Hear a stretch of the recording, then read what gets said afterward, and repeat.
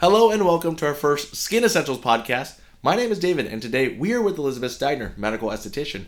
Today's topic will be about the most frequently asked questions regarding sunscreens, such as the difference between a physical and a chemical sunscreen. Elizabeth, please.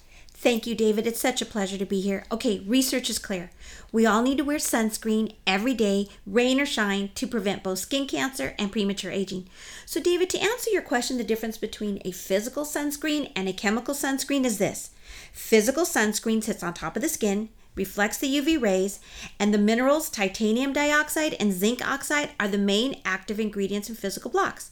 Now, chemical sunscreen absorbs into the skin and then absorbs UV rays, converts the rays into heat, and releases them from the body. The active ingredients in your chemical sunscreens include avobenzone, octinoxate, and oxybenzone, which typically patients will shy away from. So, David, take note, physical sunscreens are most commonly used.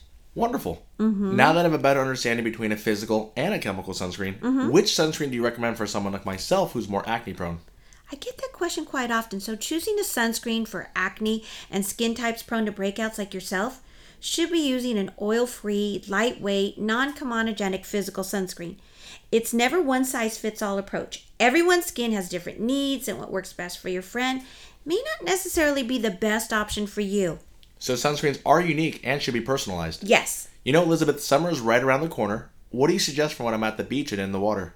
David, it's important to use a water-resistant physical sunscreen that will last 40 to 80 minutes. The key here, reapply. Reapply is most important.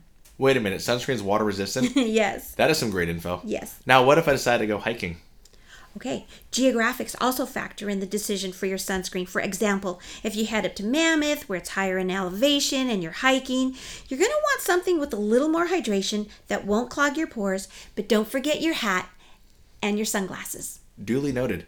So lightweight and hydration is key, and also understanding your geographics is important. So from everything you described, it sounds like sunscreens aren't created equal. Right. But do they expire? Yes, remember, physical sunscreens and chemical sunscreens both expire, and it's always good to get a fresh dispense for each season, especially as we're starting into spring and summer. You know, patients may ask you this question every day, but what is the best brand of sunscreen? The best brand of sunscreen is the sunscreen you're going to apply daily. And as a medical esthetician working with a plastic surgeon, we choose sunscreens that are part of the Melanoma Research Association for our patient because safety is always key. You know, I'm glad to hear that you keep safety as a top of your priority. As we wrap up our conversation on sunscreen, do you have any final thoughts?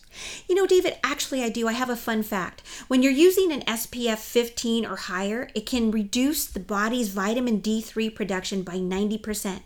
So researchers recommend vitamin D supplement is always a good way to boost the vitamin D.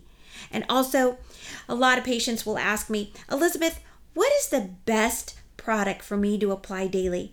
Especially for patients who don't want to use a lot of products on their face, I let them know, be scrupulous with your sunscreen. Embrace that simple principle and apply an SPF daily and always make it a great skin day. Thank you so much, Elizabeth, for joining us. And as always, thank you for listening to our Skin Essentials podcast with Elizabeth Steigner. My name is David, and we appreciate you taking the time to learn more about medical aesthetics. Please check out our blog by visiting elizabethsteigner.com, where we have updated content and podcast information. And as always, make it a great skin day.